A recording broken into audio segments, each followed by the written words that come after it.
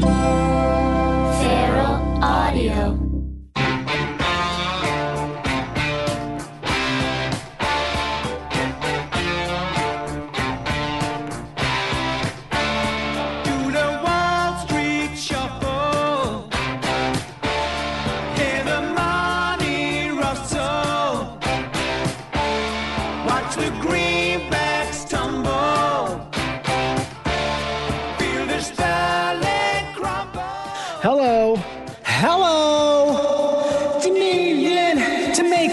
If you want to make money. Hi, if you want to make money, go ahead and listen to this podcast. Welcome to Live to Tape with Johnny Pemberton, the Feral Audio Network. This is the number one money-making podcast in the business. If you want to make money, tune in now. We're going to teach you how to make cash, fat stacks with daddy's dough and big blow and hot tubs and all kinds of that kind of stuff. As everybody knows, a hot tub means you're rich. So what you're going to do, you're going to keep listening. I've got a great guest today. His name is Mark McKinney. He's a comedian. He's an actor. He's a writer. He's pretty much done everything you can do as far as things that you can do. And he's going to step in here. But first, you should know to rate and review the podcast if you can on your listening experience device. Also subscribe. That way, next time one of these drops in, you just get it right away. It just drops in your inbox. Just get an email with a file attachment of over 6 gigs, and you download it and listen to it. Or you can use something else. You can stream it. You can do whatever you need to do. So do that. Rate, review, subscribe. The email of the podcast is live-to-tape-podcast@gmail. That's livetotapepodcast at symbol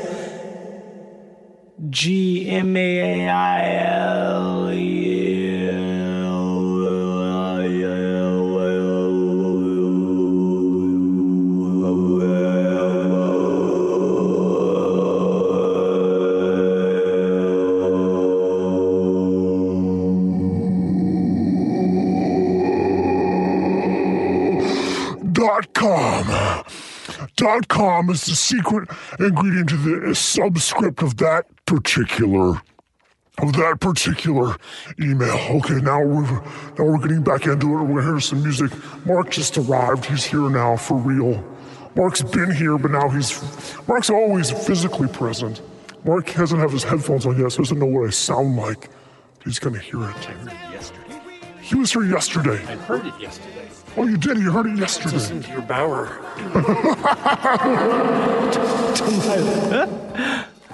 Like you ever listen to 10cc? Yeah. They're a highly underrated band, wouldn't you say? They weren't underrated at the time. I know They that were? a lot of people were. Oh, I didn't know that. Not in Love. I'm not in Yeah, love. that's a hit. That was the hit, but it was also so new. See, I remember it.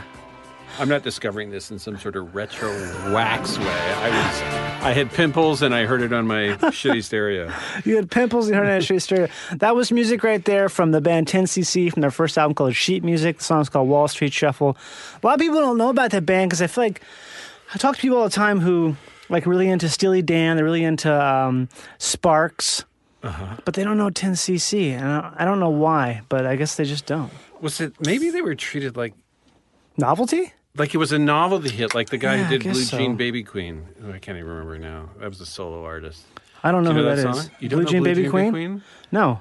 I think it came out around the same time, and it was sort of had a similar kind of audio novelty to it. Really? Yeah. Audio novelty. Yeah. Not. How would you say that? Audio. I can't say it. Novelty. I'm trying to make audio and novelty the same word. No audio. Odd novelty. Odd novelty. Yeah. Is that a No, thing? you have to clear the IO, or you're just saying odd. Yeah. No odd. Audio nov. Should I look it up right now or no? I'd like to Is it take worth some tracks from my album Audio Nov. Have you got it here yet? Hold on, sir. We have audio novelty here. We are looking it up here. Audio Nov. Audio novelty. We are finding Audible books. Books, yes. We are finding Perfect Circuit Audio in Burbank. I love audiobooks. Do you love audiobooks? I was listening about the Pacific. I'm learning all about the Pacific. In Oh. 30-minute chunks. Are you really? As I fall asleep. So you're currently learning about the Pacific Ocean. Is that right? Well, it's about the entire history of the Pacific Ocean. It's it's commercial history. It's natural history. Natural and commercial history. Natural and commercial history. If you're talking about natural history, that's a pretty significant chunk. Well, it is because the part of the book I was listening to last night was basically calling out the wimpiness of Atlantic hurricanes versus Pacific typhoons. Really, we don't get to experience a lot of typhoons here in California. No, but the death rate among anchovies when the Nino turns into El Nino, I mean, my God. It's just breathtaking. I was biting my pillow. You were biting your... So is this a special pillow you have for biting, or is this just an expression? Well, biting my pillow kind of means I was tense or in sexual ecstasy, but in this case, just a little tense about... Okay, so you felt... I was kind of grieving the anchovies that die when the water turns too warm for them to be sustained. When the current, there's a name of a current that sort of like develops in the mid-Pacific. Is it a gyre, or is that something different? That's a good word. I'm going to say it is a gyre. Do you know about the gyre? Well, I think isn't the gyre responsible for all that trash out there? Yes, it might be part of the gyre. It's certainly the currents. Like the current comes from the north and starts heading west, and it comes from the south and starts heading west. And when it gets really hot, did you know this? The sea level, like at around Midway, is like Midway Island. Yeah, is about 2 or 3 feet higher than it is in California because of the water's warmer. It's expanded, like it's actually higher. If you told me it was actually maybe 175 feet higher, I would believe you. Well, you got a long distance there. That is a long distance. It's hard to say what is because distance is so relevant to what's the word? It's so distances and times everything's relevant. Yeah, and relative. Relative. Yeah. Hi, welcome. Hi, I'm the guy who doesn't know the difference between relative and relevant. What do you mean? That's the same word. What do you mean? Yeah, exactly. That's your guy from your Instagram. Relevant and relative is the same damn word as far as I know. They're all kin to me.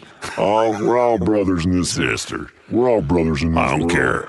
If I got a nephew that's like a gay relevant, or, an aunt that's like a retired Marine relative, they're the same to me because it's blood. Right. Blood in, blood out, baby. Blood in, blood out. Blood in, blood out. Yeah. Do you ever think about what it would feel like to be incredibly small? I have imagined myself as a small thing. What's the smallest you've imagined yourself on a regular basis?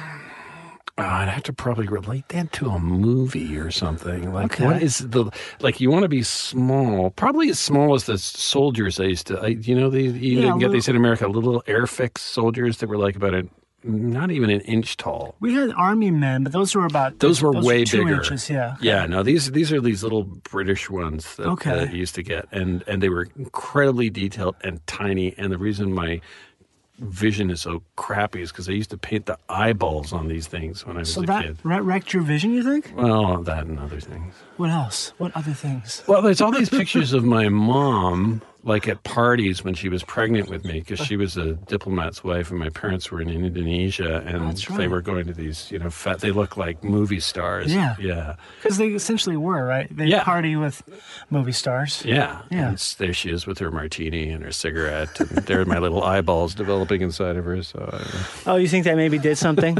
yeah, I think your eyesight? I'm pretty sure. The cigs and the booze? They write it on the sides of cigarettes right now. They have a picture of my mom. Oh, there. it causes Don't blindness? do this. Yeah, do wear the couture. Don't smoke in your first trimester. Do couture, don't smoke. Don't have that second martini. Yeah, I always wonder about that, because you think about all these people that we know, and us and other people who are older and everything, who grew up in a time when there's all this stuff that is shocking now. It's like shocking. And back then it's like, it's fine. I think it's one of the things I like about you is you seem like you seem like the kind of kid that I would have grown up with, but we're like generations apart. But it's like maybe you were an unpoliced child, like no helmets and I didn't have a helmet until let to run around the neighborhood by parents who didn't fear kidnappers or microbes or something. Well, in Rochester, Minnesota, it's about as safe as it can Rochester. humanly get. Right. That place is so boringly safe. It's absurd. And it's academic, right? It's like Rochester's heavy. It's the Kodak is there. Well, Kodak is in Rochester, New York. Right. Oh, where are you from? Rochester, Minnesota. Oh, Minnesota. But they have the Mayo Clinic there, which is highly academic. So pretty much everyone I knew growing up was a doctor. Not everyone I knew. Every friend I had, their parents were doctors. Right. So if not both of them, usually one of them. Some people I knew came from So not a lot of kids doc. getting to stay home from school with notes. I mean, you'd think that was the case, but I feel like maybe it was probably even more because the doctors are not super invested in the kids because they're too busy. And they really, like my dad is the worst. He's a surgeon, right? Mm-hmm. But I was just talking about with some friends last night about what a terrible, not a doctor, but in terms of like if you were sick and you went to him like, I feel this way, he'd go, I don't know. I don't know. You should rest, I guess. I don't know. Because he's a surgeon. They don't give a shit about that. It's like, well, if I can't... It's not my territory. If I can't manually fix it, then I don't know. It's also, the thing is, if you can't manually fix it, it must not be that big of a problem. Exactly. But I mean, if you walked up to him with like a fence post through your torso, he'd go, now, let's bond, let's get this out. Let's sew it up. Let's do everything. Because it's like that. It's the surgeon machismo. There's definitely some of that. Macho surgeons. Macho surgeons. Macho surgeons. But you grew up in Canada, in an area that's not super populated, right? In Alberta, right? No, I wound up in Alberta. Alberta is where I got into comedy. Right. Okay. My parents were diplomats. We actually, I didn't actually live that much in Canada. Between like 6 and 18, we were abroad. So you were abroad that entire time. Pretty much, yeah. So where do you say you grew up then? If someone asks you that question, I'm still Canadian because you're a Canadian citizen. I'm a Canadian, yeah. But they were Canadian diplomats. They were Canadian diplomats, and we lived in Trinidad and Tobago and Paris, and then Washington D.C. and a little. When I was really young, we were in Denmark and places like that. Yeah. So which of those places do you feel like you picked up the most from? Probably Paris. Really? Yeah. Because you parles français. Je parle français comme un crapaud. un joli crapaud. What does that mean, joli crapaud? Frog. Does it? Yeah. Oh, I didn't know that. Or does that mean toad? I'm sure listeners, you can send comments and complaints to live2tapepodcast@gmail.com to correct Mark's pitiful French. Yeah. If it is toad or if it is indeed frog. So you feel like you became sort of Parisian in a sense. Yeah. It was. There's a thing. I mean, it's like it's almost a medical thing. If you go to a country before you hit puberty, you will absorb the language. Like if you had gone to China when you were 10, you'd speak fluent Mandarin. What is it? Because you just get the system. The set would still make sense to you, and then after puberty, I don't know if things get locked down a bit. Or is it because, like, after puberty, your brain starts thinking about... Yeah, you got no room for anything but sex for 5 years. Yeah. Learning nothing. Sex and inhalants. Inhalants. I didn't do that many inhalants, but I did try. I've done some whippets in my day.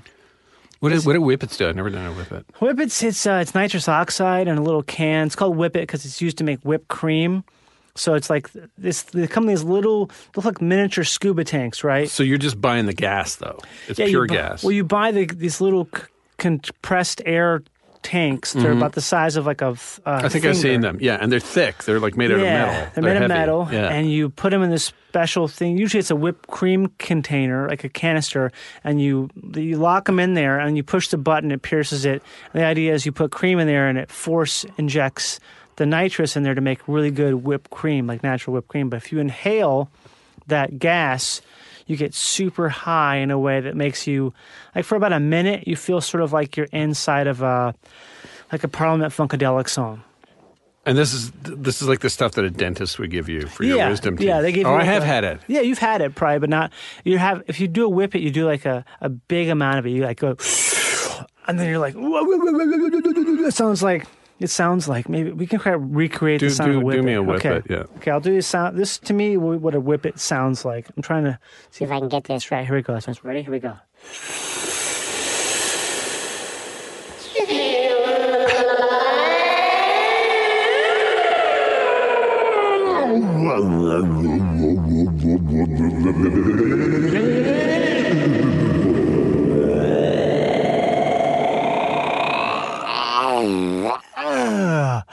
Hey, can I have another beer? Johnny, your dad's here. Oh, I'm fine. I'm fine now. It only takes a few minutes, and I'm totally sober. I haven't done a lot of whippets. I've only done maybe 10 of them total. So some people will do 50 in a night. Is there an effect?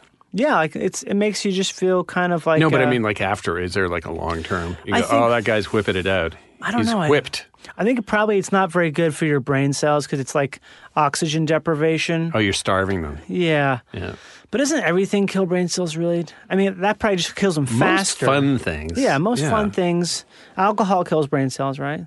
Alcohol kills brain cells. Does marijuana? I don't know. I think marijuana doesn't, but I think a lot of people want you to think it does. Yeah. Did you guys ever get into was Kids in the Hall like did you guys experiment a lot or no? With drugs? Yeah. Oh, I think they were around, but it was never like a main focus. Yeah. It wasn't like, this band is built around this pile of cocaine. Yeah. What do you tell people who are like much younger who, if someone asks like, oh, what's Kids in the Hall? What is that? I think it was kind of like we were a comedy band. A comedy band. A comedy band, yeah. That doesn't make sense because because I grew up watching that show and it wasn't something where it wasn't like a normal comedy thing because there was like this hipness about it, like it was music as opposed to being. Well, we thought of ourselves as sort of like punk comedy, in a way. Well, because you were. Because we sort of avoided getting into the available comedy track of the time, going and doing stand-up or getting into the whole world that would have led you onto the stage at Second City or something like that. We kind of just had a club and we did our own stuff. And so that came about, like, you feel like Second City was kind of a track at that point. It was like sort of a little bit, like little well-worn territory. No, it was the people they've always like sucked in like amazing people, right? But the content, at least like in Toronto in the late 80s and early 90s for us, it felt like, this is very much about getting that business crowd in here and giving them a good time. Oh, yeah, okay. And they'd be amazing improvisers and really good, but it just felt like we wanted to crack open our heads a little more to get it. Yeah, like and get that maybe more uncomfortable, weirder stuff. Because so you're saying this is the late 70s, 80s, so that was like a height of sort of the corporate, well, I guess the beginning of that sort of corporate culture sort of thing. Yeah. So that was like, at that time, was that really clear that this is something you want to push against kind of, or lean away from, or like lean into the opposite of that? Because like if you look back in retrospect, it's easy to see, like you watch like American Psycho, like that's like a very good depiction. I feel like that's a very heightened depiction of the business, the status world of men in suits and quote unquote business. Yeah, yuppies. Like, is that something? At what point do you remember like being acutely aware of that, or was it more just like this is boring, like that sort of end of life? That sort of. I think there was. I think there was there was definitely a spirit of rebellion in it. To that sort of presented, clean your lawn kind of, because like the 60s and 70s were over, like they were gone, and then there was like new wave music and money, and that was right, like Devo, and it wasn't, it was definitely like we were rebelling. We did not want to be part of the mainstream. We thought the suburbs as an idea, as an institution, as a place to aspire to was ridiculous. Yeah. Do you feel like now that sort of that idea is coming back in a way? I somehow I can't. I feel like that. I don't know, like it's coming back again, but it's in the form of a city. Like the suburbs are in the city now. Well, yeah. I mean, are you saying like the suburbs are coming back, or like the idea of rebelling against the suburbs are coming back? Well, I suppose both, but I mean, I guess you have to have the principal thing first to rebel against it, right? You have to have like the... And this is a weird city to assess something like that because Los it's Angeles. L.A., because everybody's quasi-cool Right. in a way that, you know, would have made you stand out If you were- completely. You know, if you had a hipster beard and wore Dockers, or not Dockers, but, you know, Dockers would be a cool one. that would be a cool one. Yeah. But, and surfed and had a tattoo, you know, but that's my accountant here, you know, that's not, I don't know. What do you mean? What suburb are you seeing in this city of angels? I guess I just that I'm mean missing? it seems like this. I mean, a lot of people talk about this who have a better handle on it than me. And also, I think it's kind of boring too. But the idea that there's all this stuff in cities like L.A., San Francisco, and Brooklyn, and pretty much any city above a couple 100,000, where you have like sort of the yuppification of downtown. Like you go to a Yeah. I know coffee there's a shop. rejection of the grit of like an urban sort of city. Like, in other words, it's not that they want the Starbucks on the corner. In fact, they reject the They hate the Starbucks on the Starbucks. Starbucks, but they really want a really good place where they can get yeah. their lot. I'm sorry, I don't want to like stereotype like a whole crew of people, but I know what you mean when you said Brooklyn. I got it. Yeah. Well, it's 'Cause this it's thing like- where it's like you hate Starbucks. But you still want 11 safe experience Yes. wherever you're going. Yeah. It's like, fuck you, corporate, but don't go away, police. Yes, it's so ironic. It's this Yeah. thing where you want to have your cake and eat it too, kind of thing. Yeah, well, I mean, maybe that's human nature. Maybe that's like there'll always be people who Yeah, circle the drain on rejecting that, and some do and some don't. But yeah, I know what you mean. Brooklyn is a state of mind, and but it's still about getting ahead, about making money, about sending your kids to a good private school if the public school system is fucked. that's always the thing. It's It's always not- the kids, yeah. right? People always say, because I heard something on the radio last night about they're talking about genome mapping and how like what's too far and how they're going to advertise it. Like, well, you want your kids to have a heads. You want your Don't you want your don't Don't you want your kids to Don't you want your kids to have a head start? Then give them a better head. With Gino. If you want your kids to have a head start, give your kids a better head? here's our special consultant, Mark McKinney, to tell you more. Your head shape may have been pleasing 20 years ago, Dun, dun, dun. but now it lacks the square or umbilical cords that are required to super pump oxygen to the reasoning and an analytical part of the brain. Without these super umbilical cords, your IQ will never top 200. That's right, you have to have new, invisible umbilical cords Laced up underneath your skull that will be present from birth? Yeah. We have a marketing campaign to make these umbilical cords attractive sexually by releasing an ether into the area of town where super brain people will live in an all-inclusive pod, mate, and food environment. an all-inclusive pod that is entrance is prohibited with admission. You must submit to admission process to enter the pod of like-minded minds. Exactly. And looking down from your high tower upon the pathetic scrabblings of the non-heads. How dare you? Will be pumped out from speakers 24 hours a day down to the peons who have smaller, less shapely heads, saying, "How dare you? How dare you? How dare you? Do not look this direction." Thank you, Robert Heinlein. You're welcome. like that. Like that. That makes total sense. Yeah, So that's Brooklyn, kids, So that's if you're Brooklyn, just joining. basically. Yeah, you know what I mean? Like, basically, it's like a thing where you like, what's too far with genomes, man? But who knows? It's all for the kids. You always want to get those kids ahead. You have kids. Mm-hmm. Do you have multiple kids? I have two.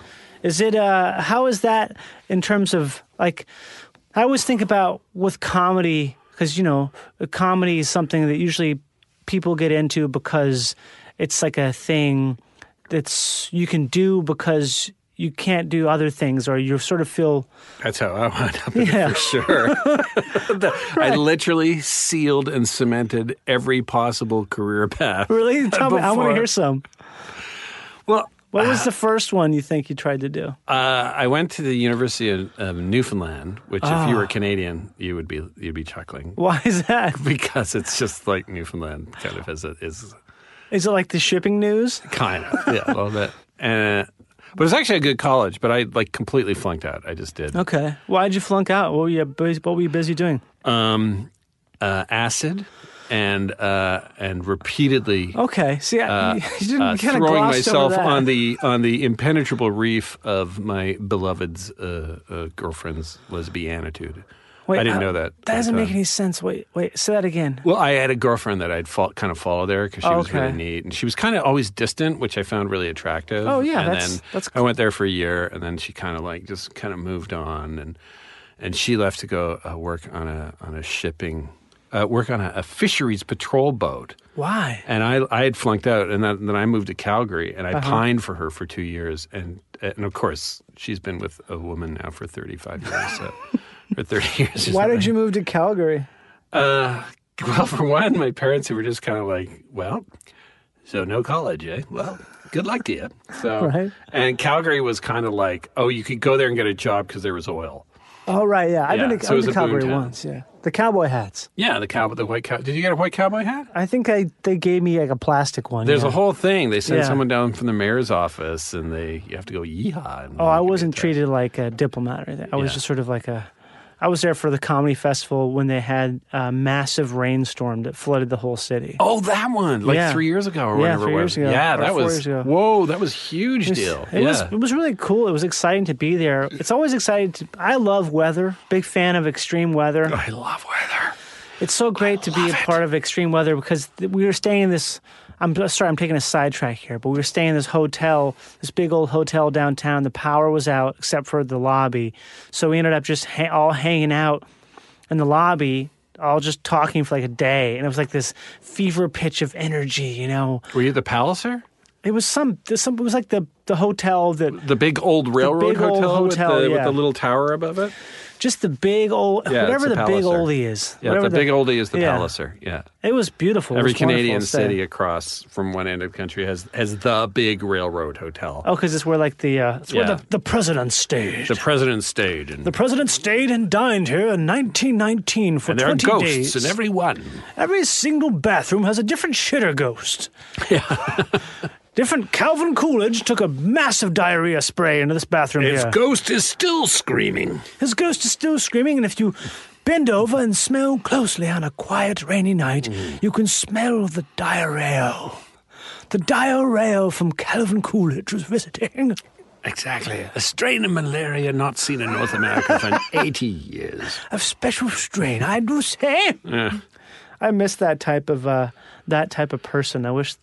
Calvin Coolidge? Just that persona of unaware opulence and what do you call it?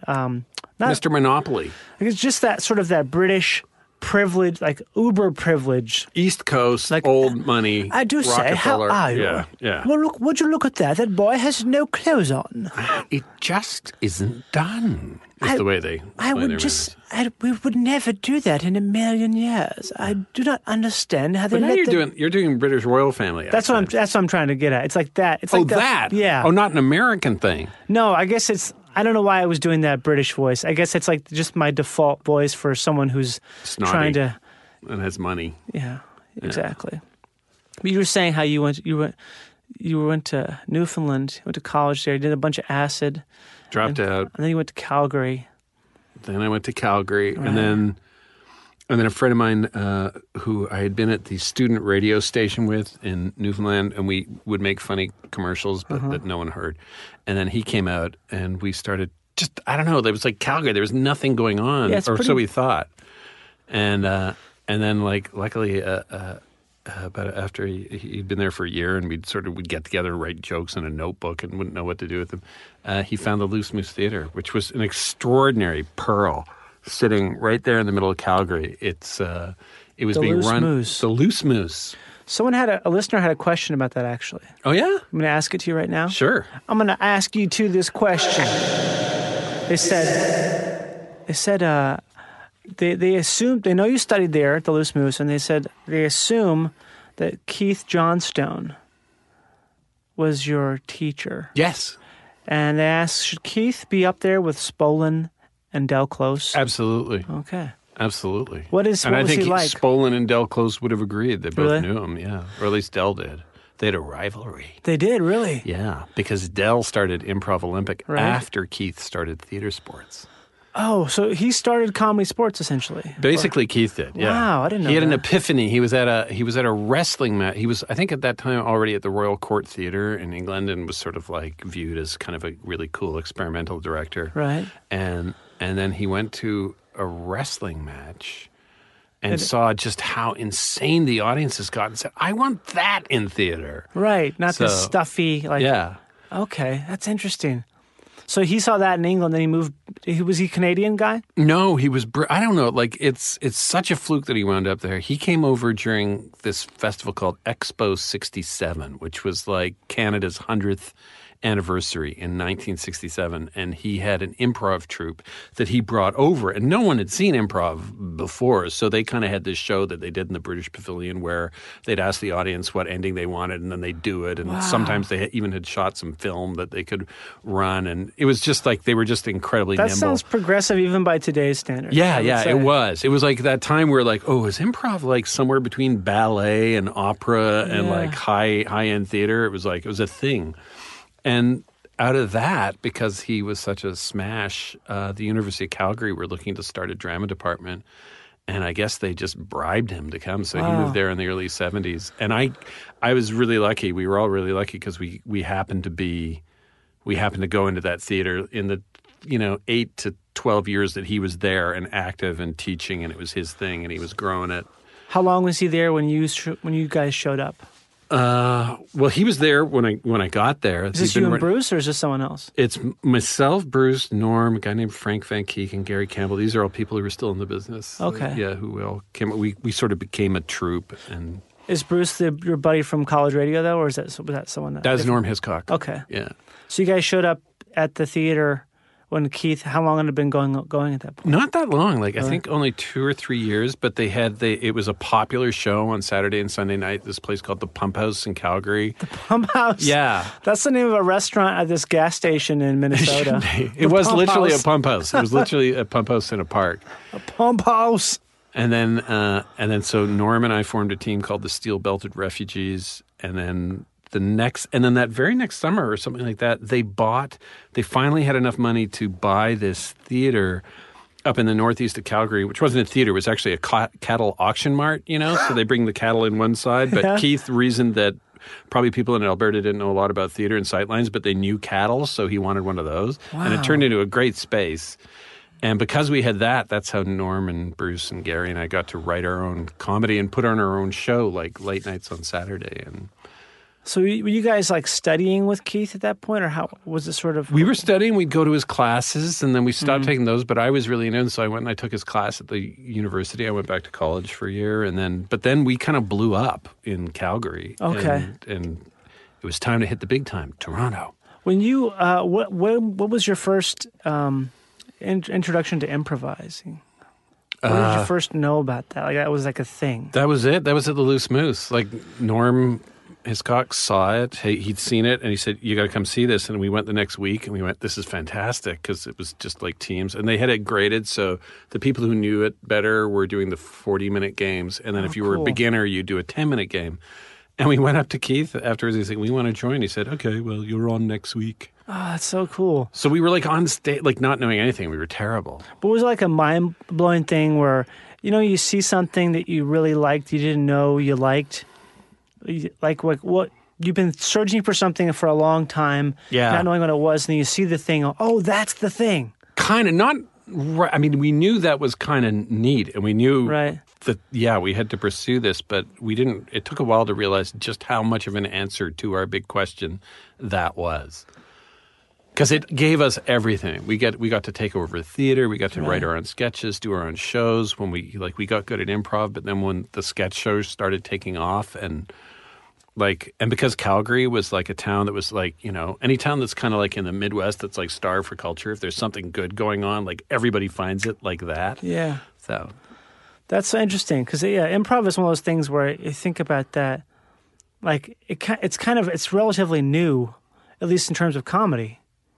It is and it isn't. I mean, I didn't structured. It goes all the way back to Russian dude. You know what I mean? Stanislavski? I was going to say Kandinsky, but Stanislavski is the right answer. It was Stanislavski's? It was Stanislavski. Kandinsky's a painter. I can't believe you messed that up. I'm sorry, man. Can we just erase this Hold on a entire second. tape? Let me just play some song. Play a sound. They're going to go ahead and erase everything here real quick. Okay. I'm sorry. Listeners, I'm really sorry about this. This is Mark McKinney here today. He's a great guy. He's a good person.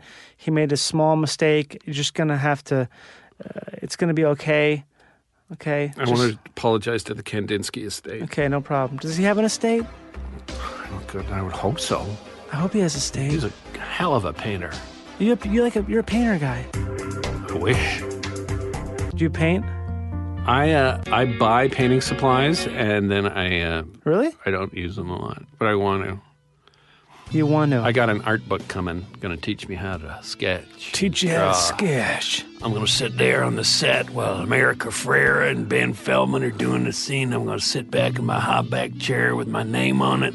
I'm going to take out I got these new, what do you call it? Oh, they're pens, but they're just not pens. They're not any regular pen. They got crayons? a paintbrush tip. They got a paintbrush You're tip. talking so about they- a brush pen. They brush pen. They slide across the paper like Peggy Fleming at the 56 Olympics. Ooh, leaving a trail of blues and pinks and wild greens and blacks and grays.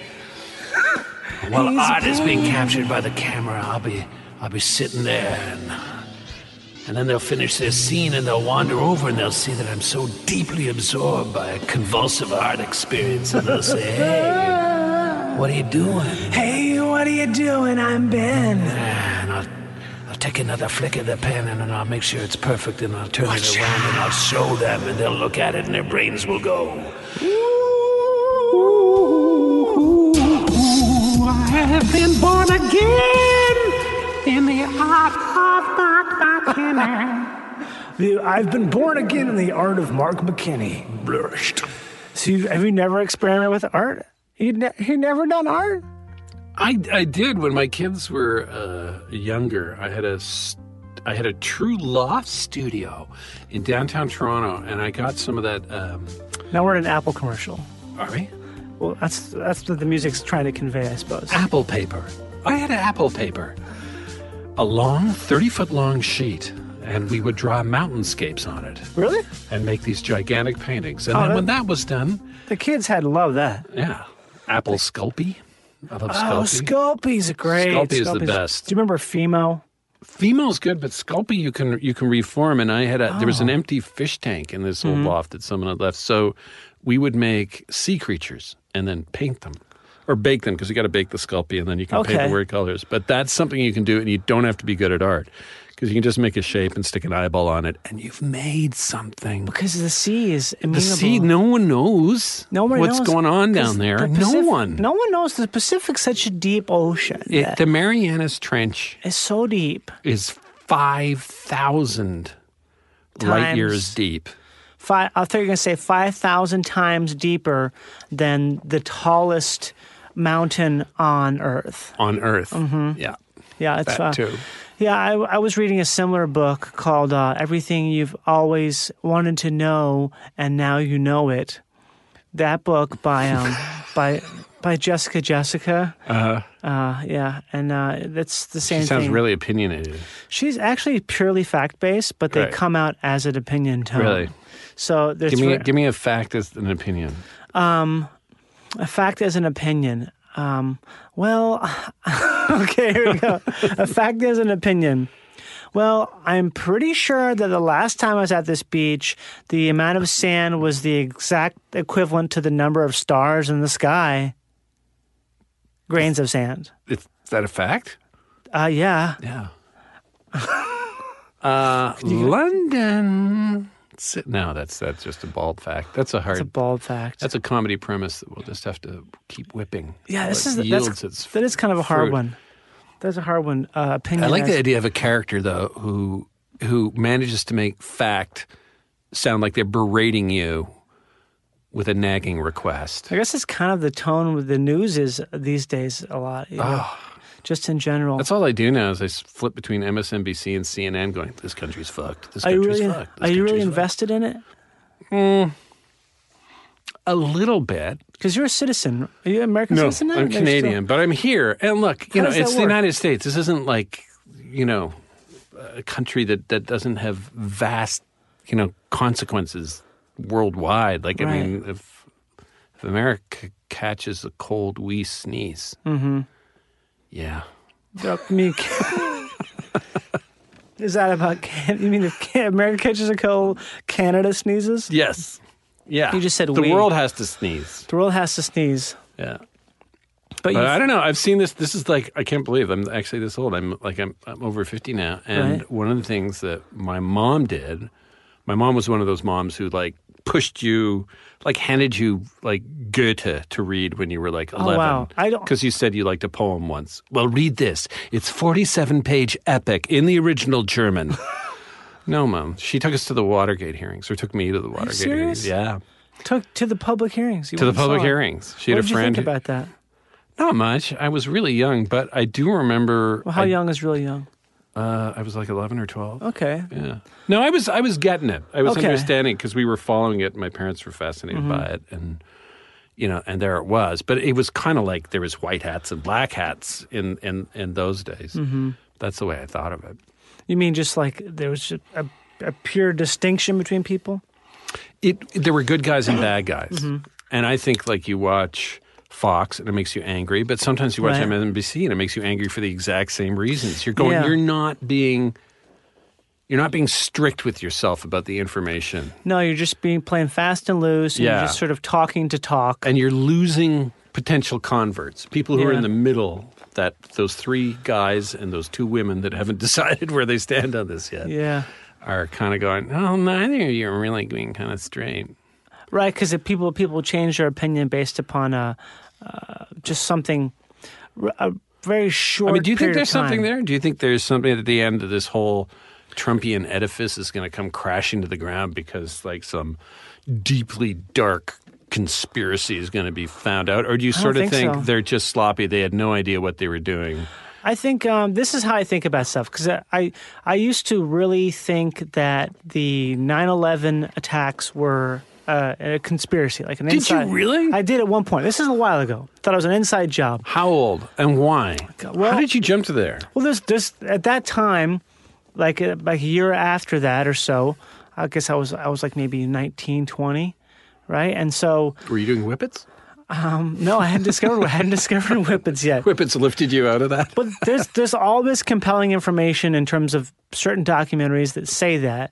But then if you pull back a little bit, Is this the black helicopter that drops a barrel on the roof? essentially, yeah, it's not as cool as that. But the idea, there's a bunch of ideas, but the main idea is that they were blown up with explosives. But the thing is that for that, if you pull back, which I eventually did, and think about it more, you have to.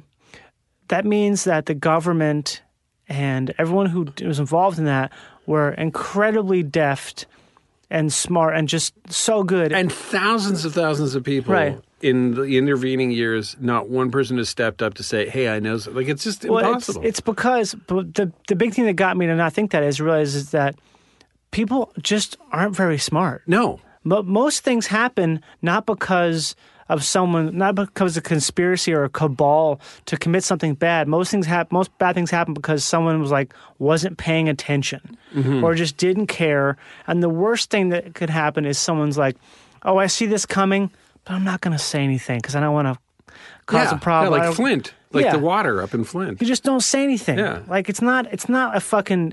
There's almost never someone who's doing something evil on a really grand scale. I think it's most of the time just people who are dumb, selfish, and greedy, and they get caught up in their greed and do things that seem like they're evil when actually they just weren't thinking about the full ramifications of their actions or how they would get caught. Or they can't believe they got away with it. They can't believe they got away with it. Like yeah. Richard III with the Queen Anne scene, where basically she's burying his husband, her husband, that he's killed.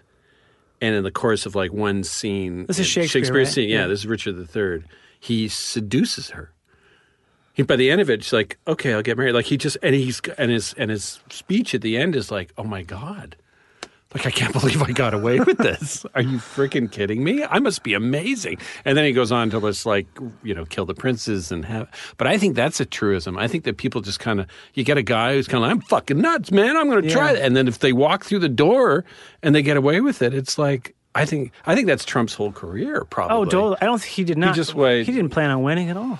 I don't think he planned on winning. I think one day he saw his dad go to court and said, "Yeah, they caught us red-handed, but fuck it, we're going to tell them they're liars." Right.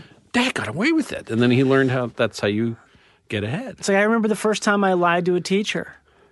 And I was so nervous because my friend Matt, he copied my vocabulary homework. This is probably like 7th grade, maybe 6th grade, something like that. He copied my vocab homework. The teacher brings us up to her desk afterwards. Matt was a really cool guy, like a very cool guy. He had older brothers, really cool dude. I'm the oldest, so I'm not cool. And the teacher, she asked us, she was like, Matt, Johnny, can you guys come up to the desk here? I looked at your vocabulary homework, and you both got the exact same answers wrong. What's going on? What happened there? And Matt looks at me. He didn't know what to say. And I all of a sudden, out of nowhere, say, "Oh, yeah, Matt came over to my house and we worked on it together. I'm sorry." She goes, "Oh, okay." And that was it. And it fucking worked. And I couldn't believe it. And afterwards, I saw Matt's face. He was just like, "Holy shit. You just opened up a door for me." Now he's going to be indicted in 5 years. Probably. That's where that trail that you started him down will end. But it was like so cool to feel like, oh, this guy thinks I'm cool now because I just saved his ass and mine. Because I'm goody two shoes, would never. She knew the teacher would never suspect me of saying that because it wasn't true. But well, it's good that you remember that because that means you probably come around to being honest. Otherwise, that would just be the rosebud of your deceptive career. But it's also a thing too. You realize in comedy and in acting and stuff, for the most part, if you tell an audience member something, they think it's true unless it's proven otherwise. Oh, yeah. You know what I mean? Like if you say, do you mean like theater or you mean comedy? Well, theater and comedy. Just I lump them together. Like, right. Just because the arts. Comedy is they're out theater. There, they're looking at you and you're in the light and you say something and they believe it. Yeah. If you just say, because you have you're given that inherent power because you're on stage. So there's like that mechanism of safety. Uh-huh. And so if you say something, it has to be taken as true because it's in the theater. So it's like that thing where it's like you realize as a comedian you have a lot of what's the word? You just have a lot of wherewithal a lot of license to deceive. A lot of agency. There's a word I learned 5 minutes ago. Really? Yeah, isn't that a communications degree level word? I guess it is important to provide our clients with agency to address the trauma that they had. What we're doing is creating a synergistic effect of cross-platform multimedia socials where we're using we're taking problematic data sets and infusing them with a systematic regurgitation episode that causes a systemic yet beneficial reaction downstream. Downstream's a good one. Well, downstream is where, to circle around. Right, to circle back and around and under your point. To sort of circuitously or perhaps concomitantly engage them. The downstream is now the or the super id of the entire process, I'm finding. We're trying to create a synergistic platform that has a woo to it that can be attached to multi-platform demographic dimensions such as 18 to 25, 26 to 16, and sort of 14 up to 24 to allow a reintegration of the product synthesis down back through where the genesis lands. Exactly. And at that Genesis landing point is perhaps where we will in the future be developing a secondary or perhaps even tertiary analytical model to give further impetus to back-timing data sets. I feel like the tertiary concept is something that we've overlooked quite a bit in these data sets here, because we're looking at this group as a systemic organism that's going to create offshoot hypersets. And if we have those and we look back to where the data is going, it's pointing us in a direction that we don't really understand the future outcome possibilities. But with a causal influence correlation, we can really create a great synergistic multi-platform experience for the user. I think a synergistic experience is going to depend on advancing past the primary, past the secondary, past the tertiary, to the, and I don't even know if there's a word for it, the quadrilateral? Well, the quadrennial analytics. Quadrennial analytics are a field that I could just talk all night. I could speak through my mic. I could sit in a pool of vomit and urine happily talking about that. I could spray for days through my micro hypertubes into the ether talking about quadrennials. I wouldn't require anything but the occasional periodical mentioning of quadrennials. Quadrennial, there I am. That would be it. That would be I'm fed. That is my buffet. Yeah. My daily buffet is hearing the word quadrennial spoken from any mouth source. And any language. Any language. But I believe it was Spakeshare who said, by any rose a name would be sweet, for such this is where you have the rose's thorn. Yeah. And as he also said, every thorn has its rose. Yes. Which was an astute observation. It's a complete reversal and so clever. And this is what clinched him his PhD in Heidelberg. I thought you were mentioning Dr. Clinched-him, but he's also Clinched-him is another conversation. Yes. But the reversal of every rose has its thorn to the brilliant sort of and provable apposition that every thorn has its rose. Yeah. It's quadrennial. Oh, I'm back. He's back. He's back. Yeah, I totally agree with you about all that stuff. It's 100% true. Mm-hmm. Yeah, it's fully true. So, when's the last time you took LSD?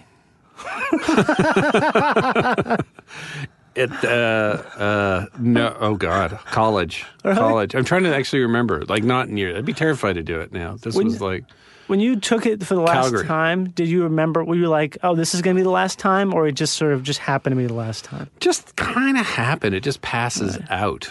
It's just like, who's got the day? You know what I mean? You just don't have the day anymore at a certain point. And it was probably as the comedy thing was happening, because then I just wanted to write sketches. Yeah. There was less experimenting, and then there was a sameness to the experiences. So, what do you mean the sameness to the experiences? Well, it kind of became like if we couldn't have beer on campus, you'd do that. And when I was in Newfoundland, they just built this new aquatic center that had like a 60-foot deep end, and it was abandoned on Saturday night. And we'd go there, and then we'd dive in, and then we'd just be in the water for like 5 hours. That's a psychedelic experience. That is, yeah. Someone was telling me that swimming underwater does something to your brain. Like, it gives you this sort of a theta state that you can't achieve any other way.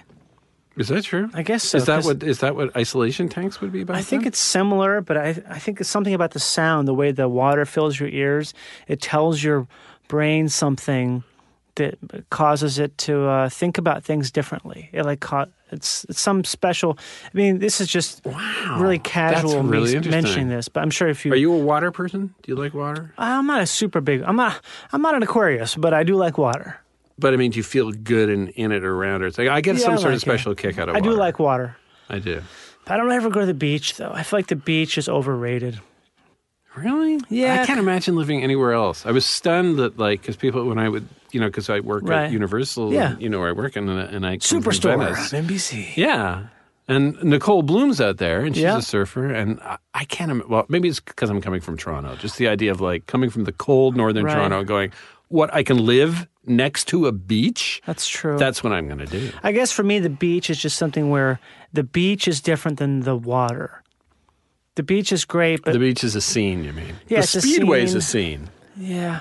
It's just there's so many people there, and it's not really So, you know what? It's just not really my vibe, man. I want to be like in like a chill area. But I get the impression you're imagining some sort of like 1st of August beach scene, stepping in melted ice cream pools and like bumping up against greasy people with too many muscles and stuff. And for me, it's like it's October when like kind of everyone's gone and you can take your towel and all the lifeguard stations are closed and it's a gray sky, but this ocean's warm enough to jump into a wave and then watch the porpoises jumping around. It's like a difference engine. See, that does sound pretty nice. Yeah. I suppose I just like the isolate. I like nature and when it's more. You do. I saw those removed, pictures from South Africa and stuff. You like to go away. Oh, I didn't really get that far away in South Africa. It probably seemed like I was. But well, there were so many wild and dangerous animals. Yeah, that's in true. your videos. There was a bunch of those.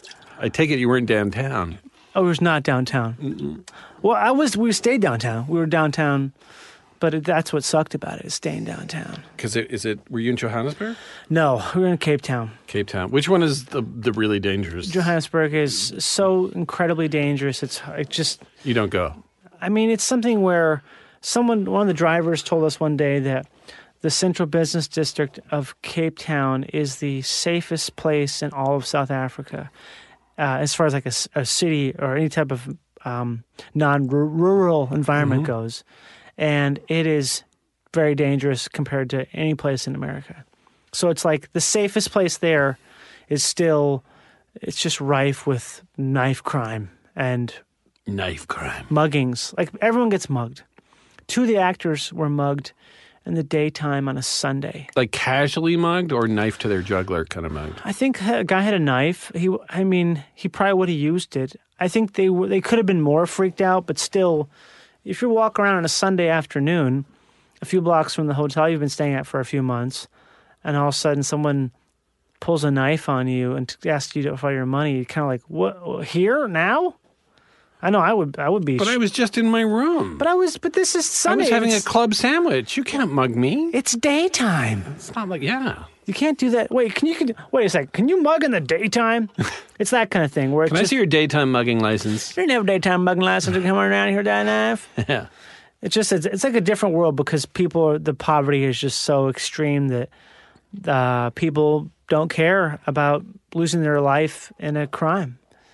Because there's just people will have their homes broken into and maybe tied up and held at gunpoint by a bunch of bandits, all because they left a window slightly ajar and someone was able to get in over the electric fence, and they'll just steal like their TVs. So you're talking like a city under siege. Sort of, but it's not like constant. It's just a thing where everything has to be locked down and secured. It has any value because it will be stolen by someone who has literally have nothing whatsoever. So it's like the East Village 1989. I guess I don't. Did you live there then? I did. Well, I lived. Late 80s, early 90s. Yeah. That must have been was that pretty cool? It was. I lived there. When Lorne Michaels sort of discovered us, he brought us down to New York to sort of toughen us up. It was like a really good thing to do. We had these little apartments, and I had an apartment near the East Village, and I remember one morning getting up because somebody said, "Oh yeah, you got to go to this place. It has really good pancakes." And I was up early, like really early, like 7 a.m. on a winter day, and I'm walking across Tompkins Square Park, which is where there was about to be a huge homeless village, but there was just a lot of That's people. That's NYU, right? Tompkins? Yeah, it's way over. Is that right? Yeah, I got that right one. And this huge shirtless guy in the winter. Yeah, clearly like either insane or on drugs or probably both. Sort of looked at me, and I had sort of like these Coke bottle glasses and this straight hair, and he looked at me and said, "Oh my God, it's Bernie Getz, who's this he's a serial subway killer. Shooter. No, subway shooter, Bernie racist Getz. Subway shooter." He thought I was Bernie Getz, and so he was scared of me. But so he was following me like about a half block behind, but waking up the neighborhood to let them know that Bernie Getz was walking free. Was this a person who was incarcerated at the time or no? He must have been, yeah. Because he was in the news. He was on the cover of the Post. This was back in the battle days. I just remembered the lyric. That and the Tawana Brawley stuff and all that stuff. Who's Tawana Brawley? Tawana Brawley was someone who claimed she had been kidnapped and had racist stuff written on a young black woman, and it was, who was it? It was the guy who's on CNN now, Reverend. Oh, come on, brain. Forget it. It was just whatever it was. It was all racial tension. It was stuff. a big to-do. It was a big to-do. Oh. Yeah. Well, what happened? That guy, like, you have to run away from him and get the pancakes? I didn't get my pancakes. I went back to my place. Oh, so you Some cold skipped the cereal. pancakes. I skipped the pancakes because I was kind of freaked out. So Lauren found you guys in Calgary. No, he This is found us in Toronto. Toronto. Or actually, his people found us in Toronto a year before this, and then What year was that? that was 85, And he summer of found- 85. And he found the you guys were performing. We were performing in Toronto in a theater, and he had just returned to SNL after taking a few years off, and so he was putting together this cast, and he was looking for writers, and so he sent some talent scouts up to check out the second city. But the day the talent scouts landed, we got this really great review in a big Toronto newspaper. And so they came and checked us out. And out of that, Bruce and I got hired as junior writers for the show for a year. And then after that, he came and saw the troupe. So you wrote on SNL for a year before Yeah. you were a Yeah. castie. Yeah. As they call him, a castie. A castie. Well, no, it was we wrote, then we did Kids in the Hall, then I went back as a castie. Right. How many years later? Castorator. How many years was that after Kids in the Hall? Let's see, about 10 years. So it's 85. 85 we were junior writers, and then we did development and then Kids in the Hall. And then I went back and I joined the cast in 94, 95. You were telling me that was kind of a weird experience, right? Because you guys had your own show that you were fully in charge of everything. Then to go to this thing that's kind of like a big machine that's being operated by someone has all. It wasn't our thing. Yeah. Like we've been, like once you've been given kind of like the steering wheel, it's really hard. Like you have to understand that you're not on the steering wheel. Yeah. Again. How long did it take you to sort of be okay with that, or feel okay? Took me about a year after leaving to sort of kind of find my feet again. And it was really simple. I just did something like, I went and I did a play in a part, and I took a part in a play off Broadway. This is after Kids in the Hall? No, this was after SNL. Okay. The second time. And then I did a part in a play, and it was like a really great character part in this French farce. Right. And it was kind of like, oh, yeah, okay, so that I remember. And then sort of all the other muscle memory about writing and other stuff came back. Because you felt like you had to sort of put that away for when you're in SNL, because it was... I felt like it was like leaving my body. Really? Yeah, because I literally could not have been hotter, sort of as an up-and-comer in a sense, when I got there. I'm glad you said and then that. It was like, I'm like, yeah, my Yeah. body was so sexy at the time. No, I don't mean my like- body. Yeah.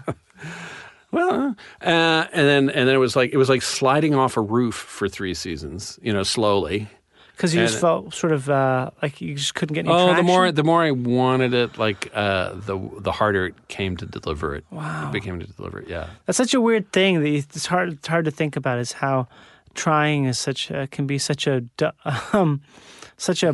destructive force sometimes. it really is. Like also, trying too also, hard. it's like such a cliche, like not understanding that failure is a fantastic teacher. Yeah. Or not even call it failure, a setback, or heading down a blind alley and hitting a dead end. Is, So if like that being on that show, was that for you, or it was more just being on there and that's like it was about sort of breaking the continuum, a creative Okay. continuum, because then I couldn't it is your job. It was like, Yeah. I don't know how many episodes they do now, but we were still doing 22 a year back there. So that was your year. yeah, it's Kinda. takes up a lot of time. And it's I think it just wasn't for me, but it took me a long time to figure it out. So when you left, how does that work? Because you can't just leave the show. No, I wasn't asked back. Yeah. Well, to put a finer point on it, thank you, Johnny. Yeah. I just want to put to put too fine a point on it. I was trying to quote them. They might be giants, because you said the Expo 67. What they do is they gradually, for your last few shows, they make your clothes smaller. Oh. And you start to and so basically by the end you're going out and ripped what looks like short pants and ties that are only like 2 inches long, and you feel dumb, so you want to get out. So they make it easier for you. That's an old trick, I guess, for costumers who hate like really bitchy lead actresses kind of Right. thing. It's an old trick, is you make their clothes to make it seem like they're Smaller. getting fat. Yeah. Like, oh no, I'm gaining weight. Yeah. Do you want to play the question game now? Sure. Okay, so this is the first time doing this. on the podcast, we're now going to do something called Question Time. Now beginning question time with Mark McKinney. Let me just cue up the question song here. This has got nothing to do with that thing that they do in Vanity Fair, with the Proust questionnaire or whatever it is. Oh, this has nothing to do with Vanity Fair. Why would I have anything to do with Vanity Fair? Proust is a dick. Where's the song I had? Here it is, the question song. Here we go. These are listener-submitted questions I'll be asking Mr. Mark McKinney. Here we go. Go. Mark McKinney, horses or wolves, and why? Wolves. Because they're in a pack, they're meaner, and horses scare me. Okay, horses scare you, not wolves. Got it. Next question. Ever swam in a pool and not peed in it? Yes. Yesterday. The ocean's not a pool. The ocean is not a pool. I was in a pool. Well, it kind of is a pool, but I suppose it's not a pool. Yeah. Okay. Mark McKinney, legs for arms or arms for legs? Legs for arms or arms for legs? Arms for legs. Arms for legs. 4 hands. Bring it. Okay. This is not a very, okay, here we go. Ready? Will you ever in your life just eat berries for one whole week? No. Have you ever thought about eating just berries? No. Okay. Favorite place to eat a corn dog? Circus. Circus. Can we get some more? Hold on a second. I'm checking. Are we good with? Their judges are saying we need a more specific answer. A specific circus would do. The circus fair I went to in New Brunswick, Canada, Expo 67 year, 1967. Got it. So the corn dog's really good. That is, the answer is correct. That's where I want to eat it. You do. I don't know if they had it, but that's where I want to eat. That's my maximum fairground experience. It was kind of magical. That's handful of nickels and freedom and rides. Handful of nickels, freedom and rides. Okay, final question here. This is not a fun question. This is sort of a listener asking, any chances of another Kids in the Hall tour? And if so, which reoccurring character in the show was your favorite to play? Oh. It's a two-parter. There's a two-parter. I would say that I can't speak. I would go out on the road. It's a fantastic, I swear, it's one of the best things in the world is to have a troupe at my age that can actually still pull in enough of an audience to pay for your peanut butter sandwiches and screw around. And we still amuse each other. And Darryl, I would say. Darryl. Darryl. There you have it. That was the question portion of Live to Tape featuring. We made it. We made it through the question portion.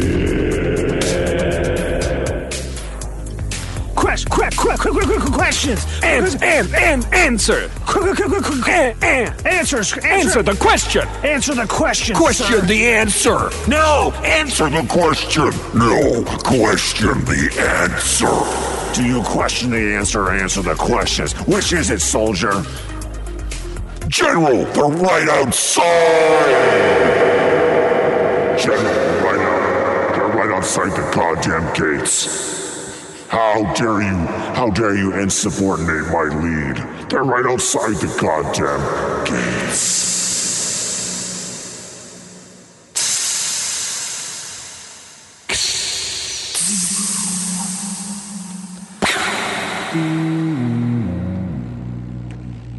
Muta. Is there anything you'd like to leave listeners with before we gently extricate ourselves from this current recording situation? I could talk for much longer. I'll leave you with this. I'll come back fast. Yeah, okay. I will ask you back. We'll have more Coca-Cola for you, and maybe some bowls of small snacks, like some rice crackers, or maybe like some peanuts or smokehouse almonds. I see a bowl full of small wrapped candies that are actually mixed in with fresh, just washed pieces of fruit, maybe grapes or berries. Though I won't eat them for a week. Okay, wait a second. You're saying that these candies are wrapped next to... Wrapped. Hard candies. But why would they be next to fruit that's washed? I'm just telling you, in this bowl, it's like a meeting of appetites. So are these whole fruits or these cut up fruits? I want small fruits, berries, raisins, grapes, cold. When you said cold, I thought you were about to say corn, and I was going to laugh. But then I realized I allowed you to finish saying the word, which became cold, not corn. But if it was corn, I would say yes. That would be fucking bizarre to have corn in a fruit bowl with hard candy wrap. Buttered corn surrounded by grapes and berries with hard wrap candy to top it off. I'm coming back. Come on down to Slipstream Jack Bitch Town. We've got hot buttered corn surrounded by fresh washed fruit and hard candies wrapped in beautiful cellophane colored paper. Grab a slingshot and fire a hard wrap candy into the face of your best friend. Down here at Slappy Jack's Tavern, you can put anything on the floor, including your own shit.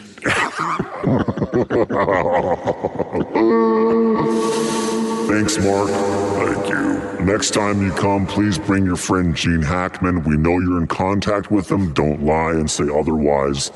And you can follow Mark on the television on a show called Superstore on the National Broadcasting Channel. It's also available on Hulu, which stands for How You Leave Uninformed. Also, you can view the show Kids in the Hall however you choose to view it. Is there a special way to view it now that you prefer?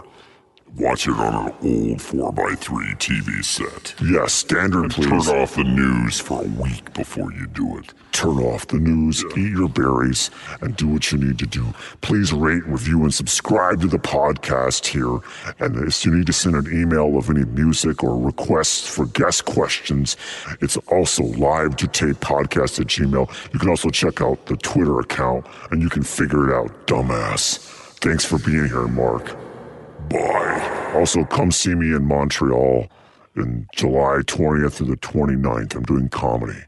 Where are you doing it? Do you know your... I'm not sure yet. It's part of the Montreal Comedy Fest, also known as Just for Laughs. I'm doing performances off JFL, which is where all the cool kids do it now. It's the best place. It's one of the greatest places to be and to do. You know what I'm gonna do when you turn off the mics? I'm gonna tell you where you can go and get a beautiful smoked trout sandwich in old Montreal. I don't want everyone to know but you, Johnny. I will tell you. I can't wait to find out and also withhold that information from loved ones. Yes. They will not know where to get a fucking smoked trout. Somewhere among the 500-year-old buildings of old Montreal in 7 or 10 days hence, Johnny Pemberton will sit down on the sun-kissed sidewalk and eat the best smoked trout sandwich in Canada. I can't GD frickin' goddamn fracking